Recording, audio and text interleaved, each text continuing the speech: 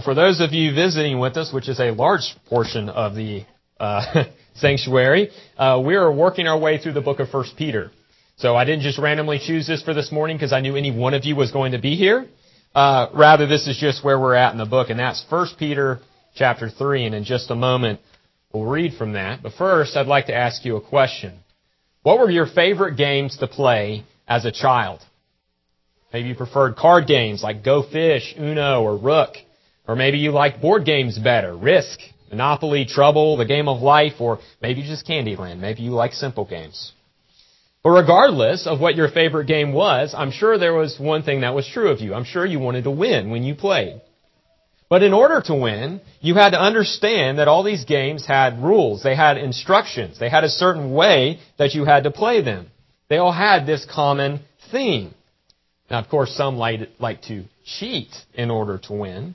But to win legitimately, you have to follow the instructions.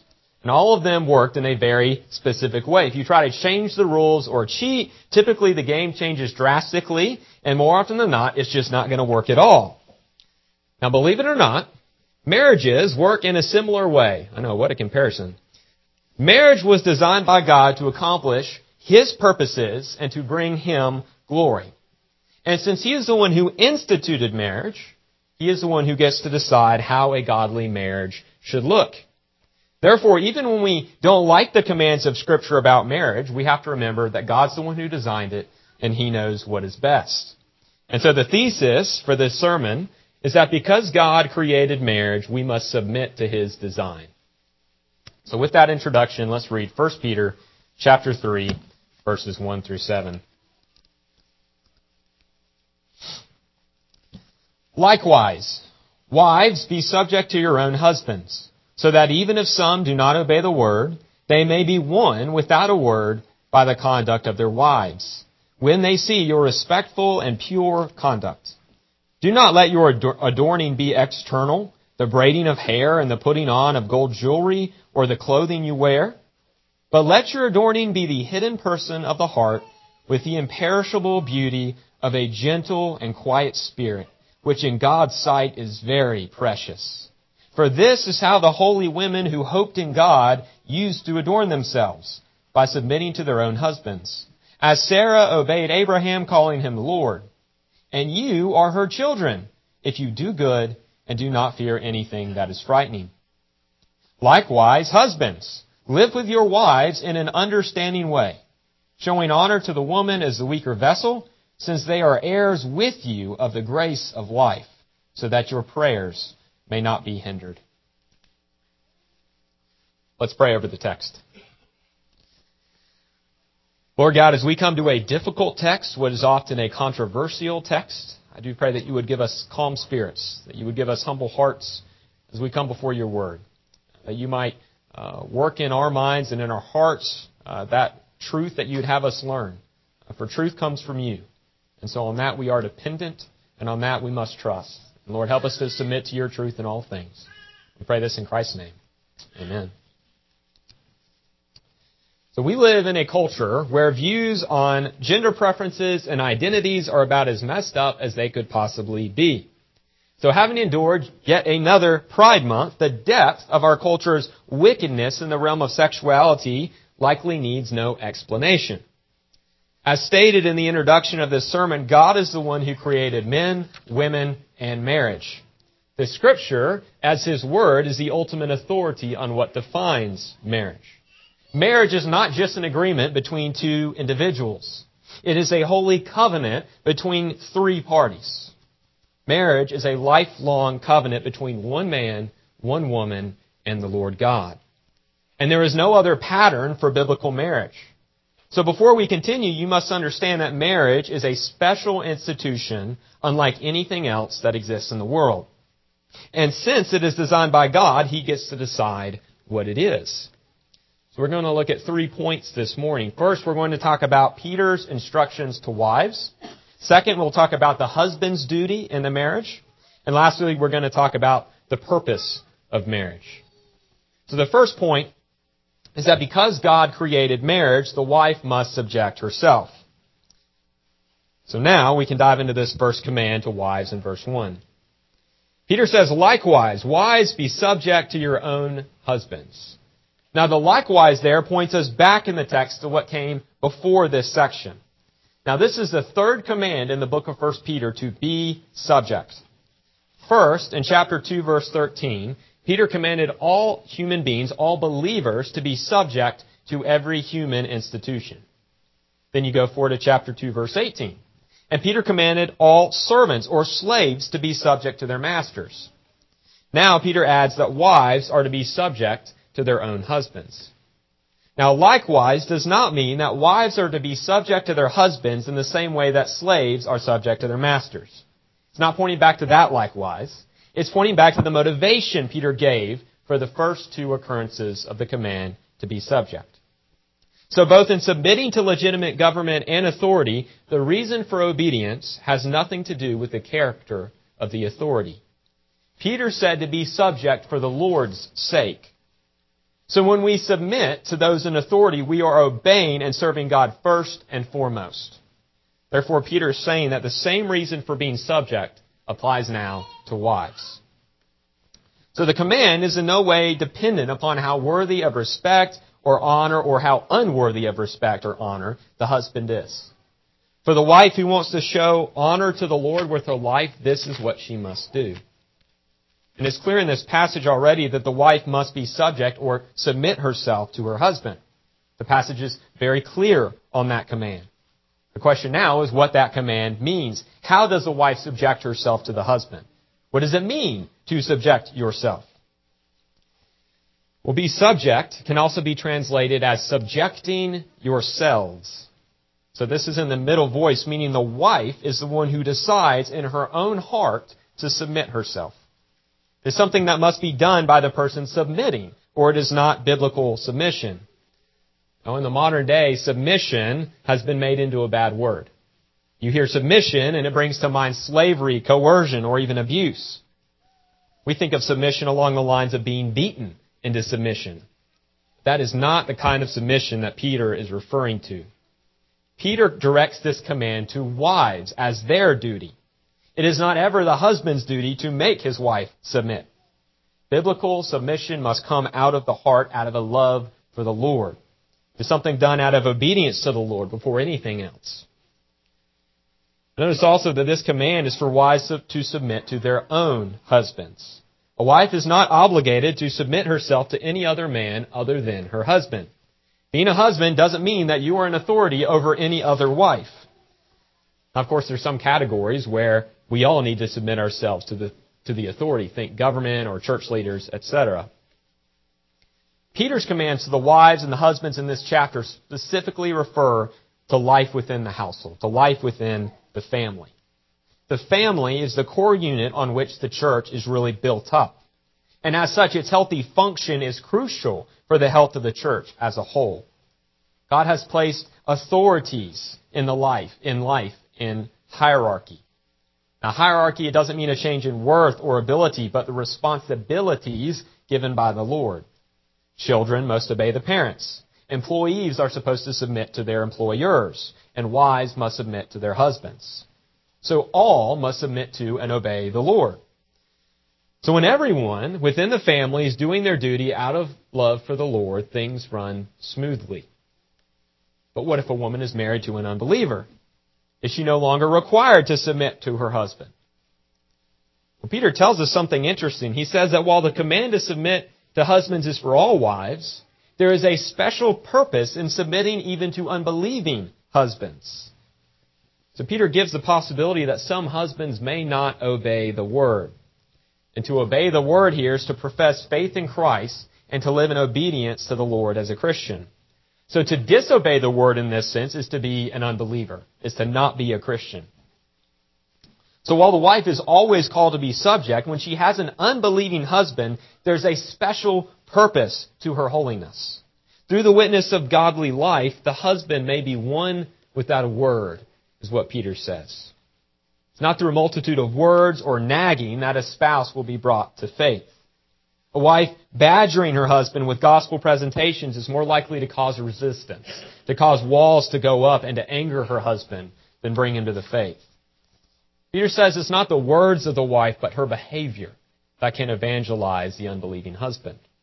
Her respectful and pure conduct will speak volumes to the husband's heart. This is where we need to understand something. In the ancient world, the man determined what the household believed, period. And more often than not, whatever the husband believed, the whole house would have to submit to and even convert to if it was something different. So in a polytheistic, pagan world, that sort of conversion really wasn't that difficult. The woman who married her husband just added her gods to her husband's, problem solved. But for Christian women, adding pagan gods to the mix was not an option. We're called to obey every authority God has put in place. But of course, if the authority commands us to break the law of God, we must obey God rather than men. And so a wife who respected and submitted to her husband in all allowable things was important. Not only did that make her a witness to him, but it also lessened any chance for persecution for holding to her faith. As a godly wife stands fast on the truth, yet respects and submits to her husband at the same time, she becomes a powerful tool for the witness of the gospel in her house. In other words, the wife of an unbelieving husband is called to be blameless for the purpose of evangelism. The life of the godly wife is a beautiful and powerful thing. Meanwhile, the world wants to place that beauty and the emphasis on beauty in the externals. The bold, the flashy, the youthful, the bright. That's of the highest virtue. But Peter tells wives not to fall for the lies of the world. In verse 3, he says, not to let the beauty you seek be external. Don't focus on the models of beauty that this world parades in front of you. Ads are focused on convincing you that you are not enough until you look like this, own these clothes, have this type of skin, or have this jewelry. But Peter specifically warns against focusing on things like braided hair, jewelry, and clothing. Clearly, Peter's very concerned that we seek the right kind of beauty.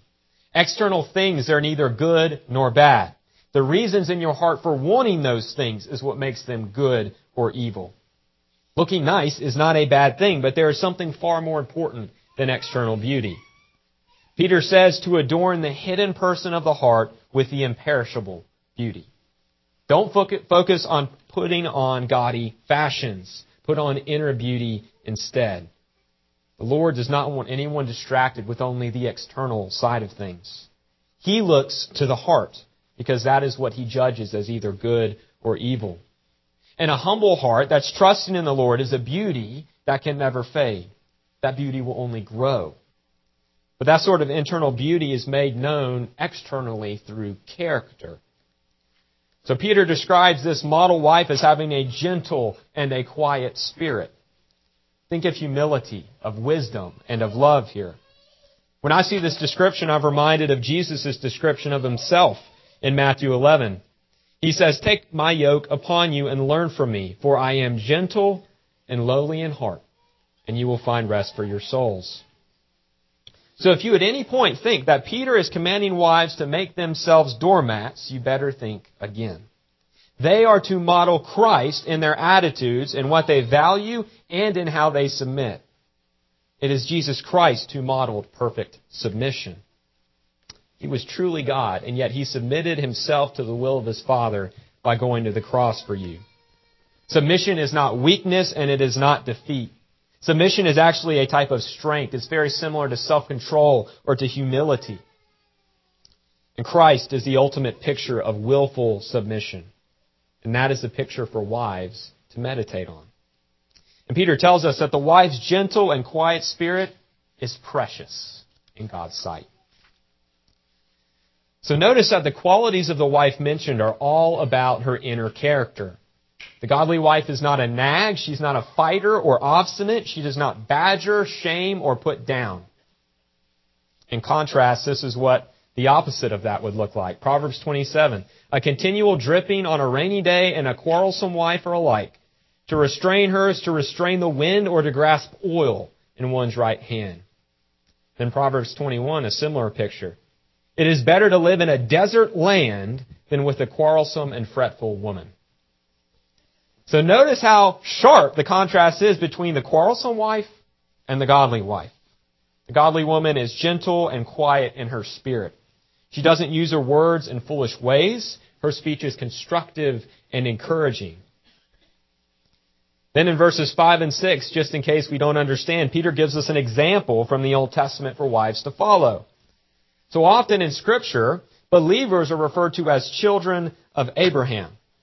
Well, in the same way, a godly wife is a daughter of Sarah. And notice the order of what Peter lists. Sarah, the holy woman, first hoped in God. Then, because of that hope, she adorned herself with beauty by submitting to Abraham. So notice that the act of submitting is what adorned her soul with beauty. Peter says that Sarah called him Lord, which is a reference back to Genesis 18:12. And this is what this verse says.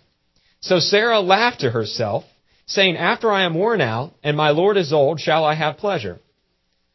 So this is an interesting choice by Peter because this was an offhand comment Sarah made to herself when God told Abraham that she would have a son within the year despite her old age. Now the reason he chose that verse is that even when she was in a state of disbelief, talking to herself, she called Abraham Lord. Even when she was muttering to herself, she referred to Abraham with honor and with respect. And because of that constant state of humility and love, she is the model. So Peter says that if you follow her example and do not fear anything that is frightening, you are her children. And this last comment in verse 6 is not a requirement that must be followed in order to be a Christian wife. Rather, it's referring to the pattern of life that you are called to. So as you walk with Christ and image Him in your marriage, suffering may come your way. Whether that's through an unbelieving husband, the influence of the world, or a believing husband walking in sin, refusing to follow sin may result in persecution. When a husband disagrees with the Word of God, the wife must follow the Lord, not the sinner. But even in those moments of fear and danger, the wife can cling to the Lord, knowing that He can both protect and reward. And for all these reasons, Peter commands wives to be subject to your husbands and to adorn the hidden person of your spirit. All right, wives, you can take a deep breath now. So we're moving on to point 2. Because God created marriage, the husband must honor his wife. So men, if you've been sitting here listening to this section to wives and thinking, man, she needs to hear this, I hope she's listening, you're right. But guess what? Now it's your turn in the hot seat, and you need to hear this too. So Peter's commands to us as husbands are every bit as binding and crucial as the commands to wives. There may be 6 verses addressed to wives and only 1 to husbands, but they're actually the same number of commands given. Both sections only give 2 commands. The only difference is how much Peter expands upon those 2 commands. So just like back in verse 1, Peter begins verse 7 with likewise. Now, this is not saying that men need to retroactively be subject to wives. Like we talked about already, the likewise refers not to the command to submit, but the reason for the commands given. We all submit to legitimate authority for the Lord's sake. Servants are to be subject to their masters because the Lord has commanded it. Wives are to be subject to their husbands for the Lord. And in the same way, the reason, the motivation that we have as husbands for following these commands and obeying them is because of Christ. So the way we treat our wives must flow out of our relationship with the Lord. So first, Peter commands you to live with your wives in an understanding way. Now, to live is not just talking about living in the same house under the same roof. It is entirely possible for 2 people to live in the same house and yet be so distant from each other that they may as well be strangers or even sworn enemies. Living with your wife means being present with her through life. And really, it includes everything about the marital relationship. The husband and the wife are one flesh, and that includes intimacy in every aspect of the relationship, from emotions to thinking to physical intimacy. And we can see the depth of this call to invest in marriage relationships by the modifier that Peter adds. Husbands, live with your wives in an understanding way. Literally, this phrase translates as according to knowledge. So the question is, what does it mean to live with your wives according to knowledge? What type of knowledge is Peter referring to? Well, some argue that this is knowledge of God's law. We are to use our knowledge of God's law to better love and serve our wives. Some think that this is defined by the next part of the verse about wives being the weaker vessel. So under this view, knowledge of your wife's weaknesses, which we will address later what that refers to, knowledge of that allows you to better shepherd her. Now still others believe that this is knowledge about your wife just in general. Marriage is that continual process of studying and learning about your wife as she changes. And I think there's a lot of merit to that idea. But thankfully, we do not have to choose any one of those options because none of them are mutually exclusive or contradictory. The knowledge in question is really anything about your marriage covenant that brings blessing to your relationship. If you know God's law better, then you will lead and love your wife better.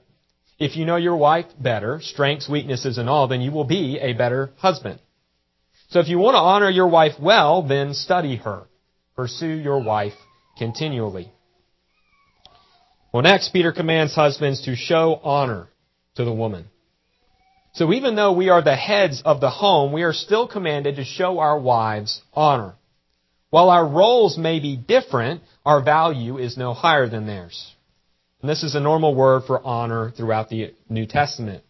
We are to be continuously showing, rendering, giving, or even paying honor to our wives. In our interactions with our wives, we show them the honor they deserve as image-bearing children of God. Scripture says that we are one flesh with our wives, so showing them honor in a way is really honoring yourself as well. So there is really never a reason to treat our wives poorly or to in any way disrespect them in private or in public. All of our speech generally should be encouraging and uplifting to everyone who hears us, but especially when we speak about our wives. We should not only be our wives' best defenders, but also the first ones to show them honor. All right, so now we can address a fun line that has made many feminists very unhappy for many decades. Another reason we are to show honor to our wives is because they are the weaker vessel. Now, much ink has been spilled over what this phrase means. Now, several places in Scripture refer to both men and women as vessels, just human beings as vessels. So husbands are also vessels, but the wife is here said to be the weaker vessel. Now, normally this word is referencing the physical body. And because of the norms of our biology, women tend to be physically weaker than men. This isn't referring to mental, emotional, or the spiritual abilities of women. The idea is that men may not use their superior strength to coerce, abuse, or intimidate their wives in any way. And I think we can all agree that this passage forbids anything of the sort. And this is especially true since that would be the opposite, both of living with them in an understanding way and showing them honor. But I think this is talking about more than just differences in physical strength. The wife is a weaker vessel because she is a lesser authority in the home. The husband may be the final leader, but that does not mean he has the right to push around his wife because of her position under his authority. So not only is the husband forbidden from abusing his authority, he's also positively commanded to honor his wife. And part of what it means to honor your wife is to consult her and to treasure her input on things. So Peter's given two commands in this verse. We are to live with our wives in an understanding way and to show them honor as the weaker vessels. Now the seriousness of these two commands is shown in the final phrase of verse 7. I'd like you to look at it. Failure to obey either of these commands from the Lord leads to discipline from the Lord. And men, I want you to grasp how serious this punishment is. If you mistreat your wife and dishonor her, your prayers will be hindered. And this is where you need to remember that marriage is not only a covenant between two humans. Marriage is a three-person covenant. You, your spouse, and the Lord. So husbands, if you, as the local authority, misuse your authority in any way to oppress your wife, then the Lord will hold you responsible. The one who has bound you and who dwells in the midst of your relationship will enforce the punishment on you as the leader. So what is the punishment? God will not hear your prayers. And here notice how closely our relationship with our spouse and the Lord is connected. Now, women, this specific consequence is not listed for you, but the principle is very much the same. The Lord is always standing between husbands and wives, holding you accountable for how you treat your spouse. And that should strike us both with fear and awe. All right, the third and final point. Because God created marriage, spouses must image Christ. So now that Peter has specifically addressed both husbands and wives, we can address the marriage relationship itself. So talking about men and women and their roles is something that breeds a lot of controversy in our culture. And that shouldn't surprise us because it's an issue that affects us very directly. Whether you're a wife or a husband in a marriage or want to be married or have been married, no one really likes to be told how to live or what to do. And the culture loves to encourage that sense of rebellion and selfishness. However, Scripture never allows us to ignore things because we don't want to hear them. And therefore, we are faced with the reality of what it means to live in covenant with someone else. The authority structure, more than anything else, is the hotbed of argument in the modern era. How do men and women relate to one another within the marriage? Well, there have been a lot of views on this over the centuries. We'll just mention 4 here. So some abusive men have taken the commands to wives, such as in verse 1, as an excuse to walk all over their wives and force them into submission. But the directions to husbands in verse 7 forbid the husband from mistreating or forcing submission in any way. But even the command in verse 1 rules out this option. Because remember, that command is in the middle voice, meaning the wife is the one who must willingly choose to submit herself to her husband. Therefore, really, that's an unbiblical and an evil view, and we don't need to talk about it anymore. But on the other end of the spectrum, you have more extreme versions of feminism. Now, few women in that camp would agree to marry in the first place, but if they did, the woman would be the real authority in everything. She runs the home, and the husband better get in line. But the problem with that is Peter's command in verse 1 makes that view an impossibility. The husband is the head of the home, not the wife. Now, a less extreme view, and a very common one in the church, is the egalitarian position. And this view sees husbands and wives as equal in every way, including their responsibility and leadership in the home. This view is definitely better than the first 2 options, but there's still a big problem with it. How do you handle the command in verse 1 for the wife to subject herself to the husband's authority? Well, the answer often given is that the likewise in verse 7 for husbands means that they are supposed to also subject themselves to the wife. However, we already noted that the likewise refers to doing our duty for the Lord's sake. So if you follow the argument they use, if likewise means that husbands are to be subject to wives, then the likewise in verse 1 would mean that wives are to be subject to their husbands just like slaves are to their masters. I'm just going to take a guess, but I don't think anyone here wants to argue for that point. So really there's only one option left, and this is the complementarian view. Scripture teaches that both men and women are made in the image of God. The Bible teaches that women have the same worth as image bearers that men do. However, God also made men and women different, just not in their worth. We have different skills, abilities, and duties to perform. Husbands and wives are to complement one another. The strengths of one can make up for the weaknesses of the other, and vice versa. So while many God-fearing believers argue for egalitarianism, it's my contention that this passage only allows for the complementarian view. But really, the crux of everything in this passage is in verse 7. Peter tells husbands that your wives are heirs with you of the grace of life. And here we see an amazing tension. On the one hand, there is a hierarchy of authority in the home with the husband as the head. On the other hand, the wife stands as a complete equal in redemption. Never-ending glory with the Lord Jesus Christ in risen bodies is the destiny of believing men and women. And this is the grounding truth on which everything else in this passage really depends.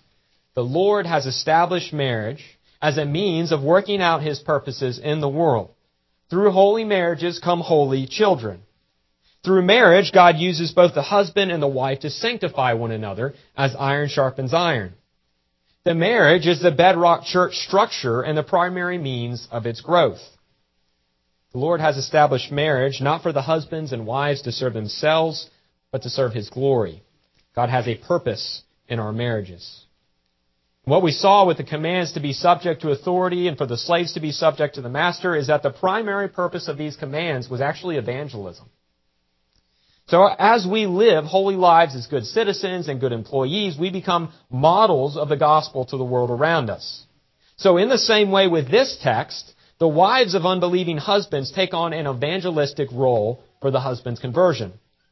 Married believers become powerful weapons in the hand of the Lord for evangelism. A marriage relationship that is functioning correctly becomes one of the most convincing displays of the gospel to an unbelieving world. This is especially true in a culture where marriage is very much under attack. The weaknesses of one spouse can be covered by the strengths of the other. As the world sees us speaking well of our spouses, only well of our spouses, they will notice that our marriages are different. As the wife subjects herself joyfully to the husband, she will stand out in this culture.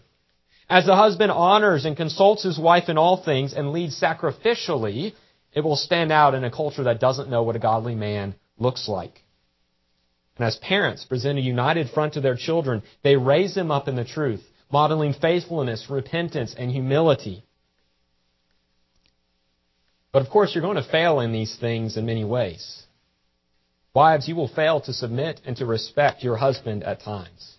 Husbands, you will either abuse your authority or you will fail to lead altogether at times. Your marriages will not always be what you would want them to be. But even in your sin and failure, God invites you to repent to Him and to your spouse and to press forward by His grace. Because your model is the Lord Jesus, who perfectly loves His church. He loved His church enough to die for her. Christ is a model for both how to submit and how to lead. And our marriages are just a small picture of the never-ending love that Jesus has for His church. Your perfect obedience in these commands is not your final hope. Jesus Christ is. So to conclude, we began with the proposition that because God created marriage, we must submit to His design. We really break that down into 3 points. Because God created marriage, the wife must subject herself, the husband must honor his wife, and the spouses must image Christ. So the question for you is this: are you willing to submit your life, your marriage, to the plans that God has for your marriage? The only way to have a blessed marriage that honors the Lord is to follow His commands humbly, sacrificially, and faithfully. On the other hand, if you're trying to figure out how to win in your marriage each day, then I have news for you. You're already losing. Marriage is not a competition between you and your spouse. The only way to quote-unquote win in marriage is to follow God's commands and serve your spouse with Christ as your guide. Marriage is similar to card games and board games. In order to win, you have to follow the instructions. The Lord has given you all you need to have a God-honoring and even an evangelistic marriage. So wives and husbands, submit to God's design for marriage. Remember that you are heirs together of the grace of life. Let's pray. Lord Jesus, it is a wonderful mystery that you have designed marriage as a picture of Christ in the church. And marriage is very real in this life, and yet it does have an end point. It will not go on into glory between us here. But the relationship between Christ and His love for the church is truly never ending. So, Father, help us to have better marriages, to better reflect you and your church. Help us to have better marriages to better reflect the love you have for your church. And where we fail to live up to the commands you have given us, help us to rest in your grace and to look for you for hope and for healing and even for the strengthening of our marriages. Lord Jesus, help us to be an evangelistic people. We lift all these things up to you in Christ's name. Amen.